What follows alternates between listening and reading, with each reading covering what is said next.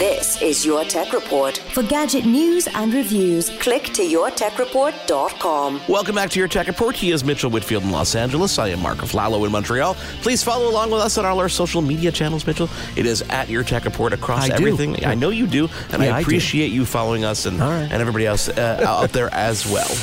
Now, Mark, we're going to do an interview right now that I know you. We're both looking forward to it, but I know you're especially looking forward to it because you are a smart home guy. You love smart home technology. Everyone knows it. It's a problem. It's a passion of yours. No, it's a great thing. It's a cool thing.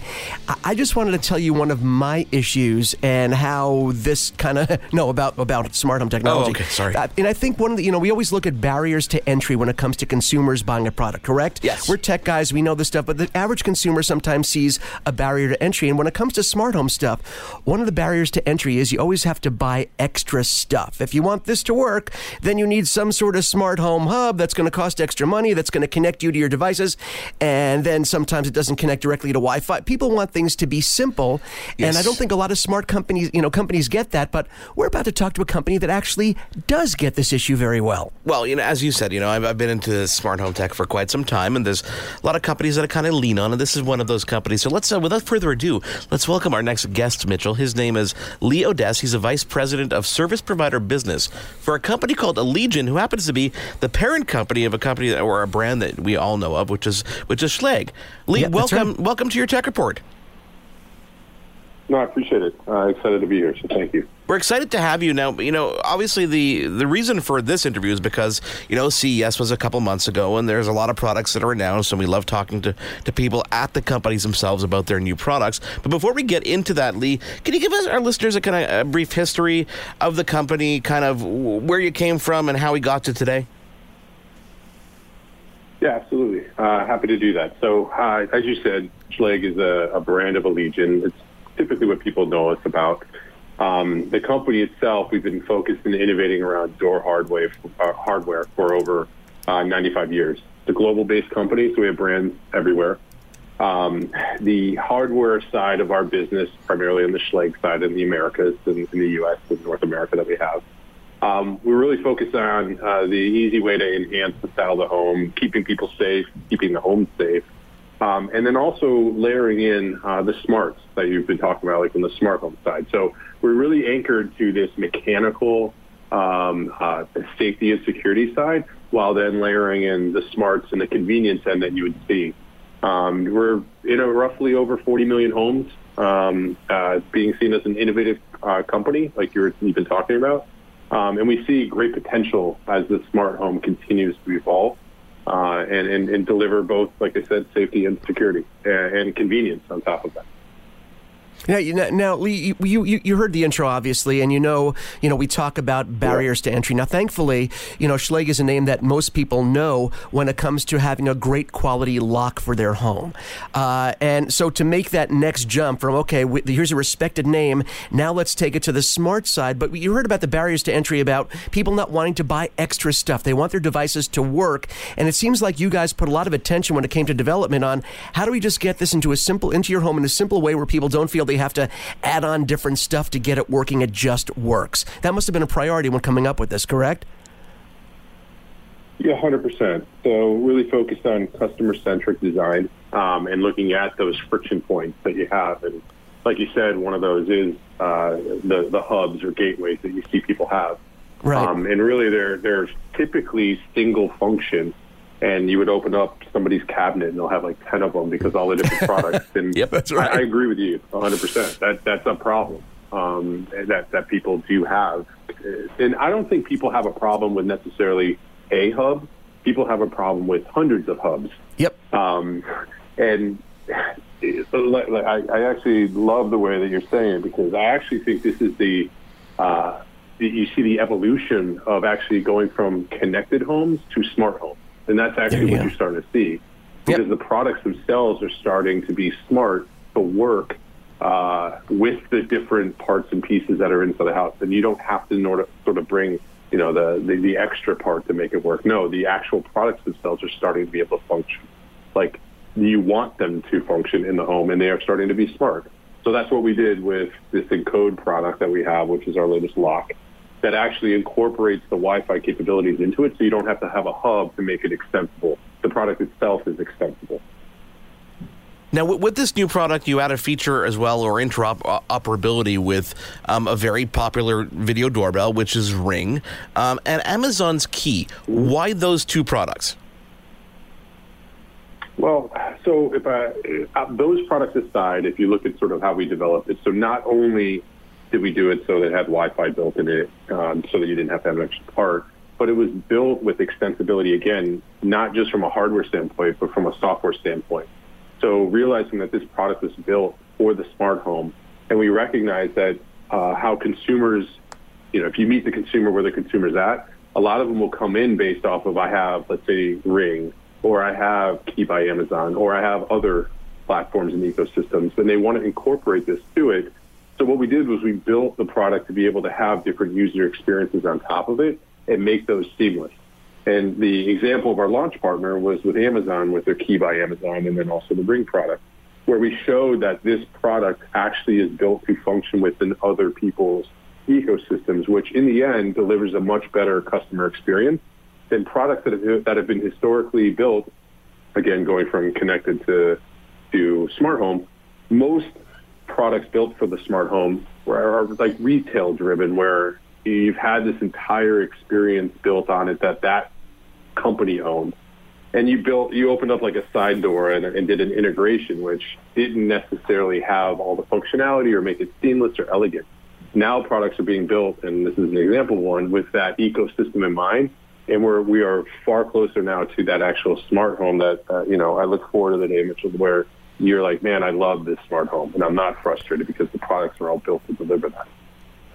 So for our listeners that want to know exactly how the workflow would work, for example, okay, let's say they have, like, for myself, I love my Ring video doorbell. I can even access it through my Amazon Alexa speakers, which is great. The video, and you have Ring. What would the workflow be? Is the actual connectivity in terms of opening the door, is it going to be built into the Ring app itself to ring on your Alexa devices? How does it work? Yeah, you nailed it. So it's actually built in. So Ring customers, you'd be able to lock and unlock the Schlage Encode app right from the Ring app. From a commissioning and startup standpoint, if you're using the Key app, you would be able to actually set up the lock, and you don't have to use, say, the Schlage Home app in order to do that, then flip back to Key or flip back to Ring. It's all actually built with that functionality inside of the experience of where you started. And then the functionality of that lock is also built into their application, so you would be able to function it just like that lock was built for that ecosystem that you're using. And then the idea being is that if you say you do go for Ring, but you really wanted to maybe use it in the Schlage Home app, you have that flexibility to sort of flow between those and not have awkward or seem like, it really wasn't built for this. But no, it's built to be able to be flexible. One of the reasons that I went with the Schlage locks is because I've tried probably all of them. I've tried every smart lock that existed. And when it came down to my research, what always brought me back to Schlage was that the core use, locking and maintaining security in my home, was always absolutely a guarantee. There was never an issue with other companies I've seen, how to pick this lock, how to do this lock. There was never an issue like that when it came to Schlage. So when you guys announced the HomeKit lock, I jumped on that because I was a HomeKit guy at the time. How do you balance the sense of security element of you, because you're protecting the main entrance to a home, with adding these features on, and also make sure that people are aware that this thing is still that secure lock at the end of the day? Yeah, absolutely. I think it's the culture of the organization where, if you look at the mission, the vision of the organization, the core fundamentals is the safety and trust. And there's a brand promise that we have to the marketplace, and we don't necessarily sacrifice that for it being a gadget. It's not a gadget; it's a lock. And we are introducing the technology aspects that you would see from, let's call it a gadget, with that sort of rigor that you would have come to expect from a 100-year-old brand that has over 40 million homes with smart products in it. So we're anchored to it. We take it very serious. And the expectation that the marketplace should have is that it's a trusted brand that understands sort of the core need of the product is to protect first, and then deliver convenience next. You know what? My big takeaway here is, in the realm of smart home connected devices, smart home devices, the consumer is usually forced to make a choice, and that choice is: do you want a really great lock, or do you want a really cool smart lock? And the nice thing is, it seems like with this product, you actually don't have to choose anymore. And I think for the consumer, as you guys were talking about, because security, your legacy in terms of what you guys have done for this long a period of time, just making great locks. It's nice on the consumer side to not have to choose. So I want to ask you one last question, because again, we talk about barriers to entry, and one of the barriers, of course, is also setup. And people think, okay, when it comes to, if I'm going to install a smart lock, oh my gosh, how am I going to do this? I know how to put a regular lock on my door, but how do I? Is the installation fairly simple, fairly straightforward, like a traditional lock would be? Lee, can I answer this for Mitchell? Oh wow, Mark's going to answer for me. I love that. That's awesome. I've installed these locks on 4 or 5 different style doors, whether it be my own. There's one in my office that I'm staring at right here. Right. You're replacing your deadbolt. You're replacing your deadbolt. It's as if you're just doing a straight up deadbolt replacement. Exactly, and then the actual software setup is actually extremely intuitive. You launch the app, it detects the lock. You program. You can have multiple codes. Like we forget that people listening to this interview, we haven't really explained a lot of the feature set. But I mean, you can have multiple codes. You can have codes that expire. You can have timed entry, for example, if someone's cleans your home on a weekly basis or walks your dog, you can make sure they only have access for a period of time. This actually, I had renovations being done in my home about a year and a half ago, and I remember getting a timesheet from the contractor, and it seemed to me that the hours they were billing for was just excessive. So I said, you know what? Wait a second.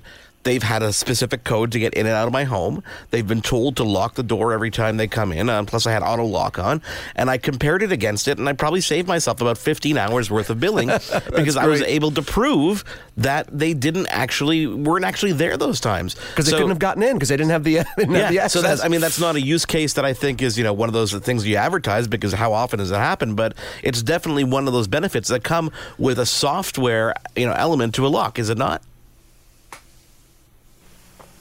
100%. I mean, so what's interesting is, don't forget too, our organization has a very big commercial side of our business where a lot of those types of use cases are prevalent, and you're starting to see some of that now start to bleed into the consumer side, which is great. So it's going beyond just the safety security side. You're now being able to deliver convenience and value-added services based off of the lock. And so think of it like as a twofer. I get the security and I get the convenience side. And I think, and again, going back to your original statement that you had, that's when the frustrations of the smart home start to go away, because the products, it's not just about being cool, like I can control it from my phone. I'm now adding real value back into the people that are using the thing on a daily basis, while giving them the ability to sleep well at night because they know they're being protected. Yeah, I don't even have a key to my house anymore. I don't even know where the key is that came with the lock, because we all have codes. And we're going away. My mother-in-law's staying at home. She's like, I have the key. I'm like, you don't need a key. This is my house. I've given you a code, and if you can't get in that door for whatever reason, you can go in through the garage, and there's another one there, which is really cool. Lee, what's the availability? I think it's March 5th is the official release. I know pre-orders started at CES. It is. Yeah, it is. We're on pre-sale now. So you can actually start to place an order if you want to, and then March 5th is the launch date. So where do you guys go from here in terms of products like this on a consumer side? Is there things that you can tell us about down the road, things that might be added to the software side, or things that are just kept under wraps until you tell me more later? Well, I don't want to give away all my secrets, but so I would tell you that we're continuing to focus where those gaps are, and not only from a technology standpoint, from a design aesthetic side too, because that's also important. So we continue to develop those and keep those in mind. We have new product development as well as continued feature creation that we have. So we're constantly monitoring how customers use the locks, and they try to enhance the experience. So we do that through user groups and going out and talking to consumers and see them. Plus, we're consumers ourselves of the product. So we also see how we need to do that. So we're staying on top of the latest technology. I think you'll find ways that we'll continue to build to ensure that safety and convenience, as well as what gets me excited is as we start to evolve this ecosystem partnerships that we are doing and making our products accessible, we come to find out that a lot of people really understand consumer experience, and we're excited to see what we can also do in partnership with a lot of people. So I think you'll see a lot more. I'd stay tuned. We look forward to seeing that, absolutely. Leo Des, Vice President of Solution Providers at Allegion, of course, the parent company of Schlage. If our listeners want to head over and check out that lock, head over to Schlage.com or Amazon.com to make some pre-orders there as well. As I said, available on March 5th. It is Your Tech Report. He is Mitchell Whitfield. I am Marco Flalo. We'll be back in a moment. There's more Your Tech Report after this. Did, Will, the Story of People podcast is now available on the Crier Media Network. The first 5 episodes are here and feature some incredible guests that fit into one or all 3 of those categories. Ready? Tara Sloan from the San Jose Sharks Undercurrent podcast at NBC Sports. Marianne Iveson from Iveson Voice and the Let's Take This Outside podcast to talk about the world of outdoors as well as voiceover land. Ariana Hunsicker, future Canadian Paralympic swimmer, already winning tons of awards for this country. Scott McGregor from the Hot Wallet podcast to dumb down the world of crypto, Bitcoin, and NFTs so you don't have to. And Jackie Holowati from Climate Pledge Arena in Seattle, Washington, the first net zero carbon certified arena on the planet. Wherever you get your pods, wherever you watch your pods, and on the Crier Media Network. It is your favorite girl. That's right, it's the Allie Mars, the one and the only. Everyone else just ain't me. I am the host of Welcome to Mars, a lifestyle podcast where nothing is off the table. I have come a long way from sex and dating and have transformed the new vibe to all things lifestyle. We still talk sex, but I'm more interested in the journey, where people have come from, how they made it, and where they're going. Subscribe or follow to a brand new look and a brand new era. Welcome to Mars. Subscribe or follow on Apple, Spotify, Google, or at thealliemars.com. Because even with the new look, I'm still that same bitch you love to hate.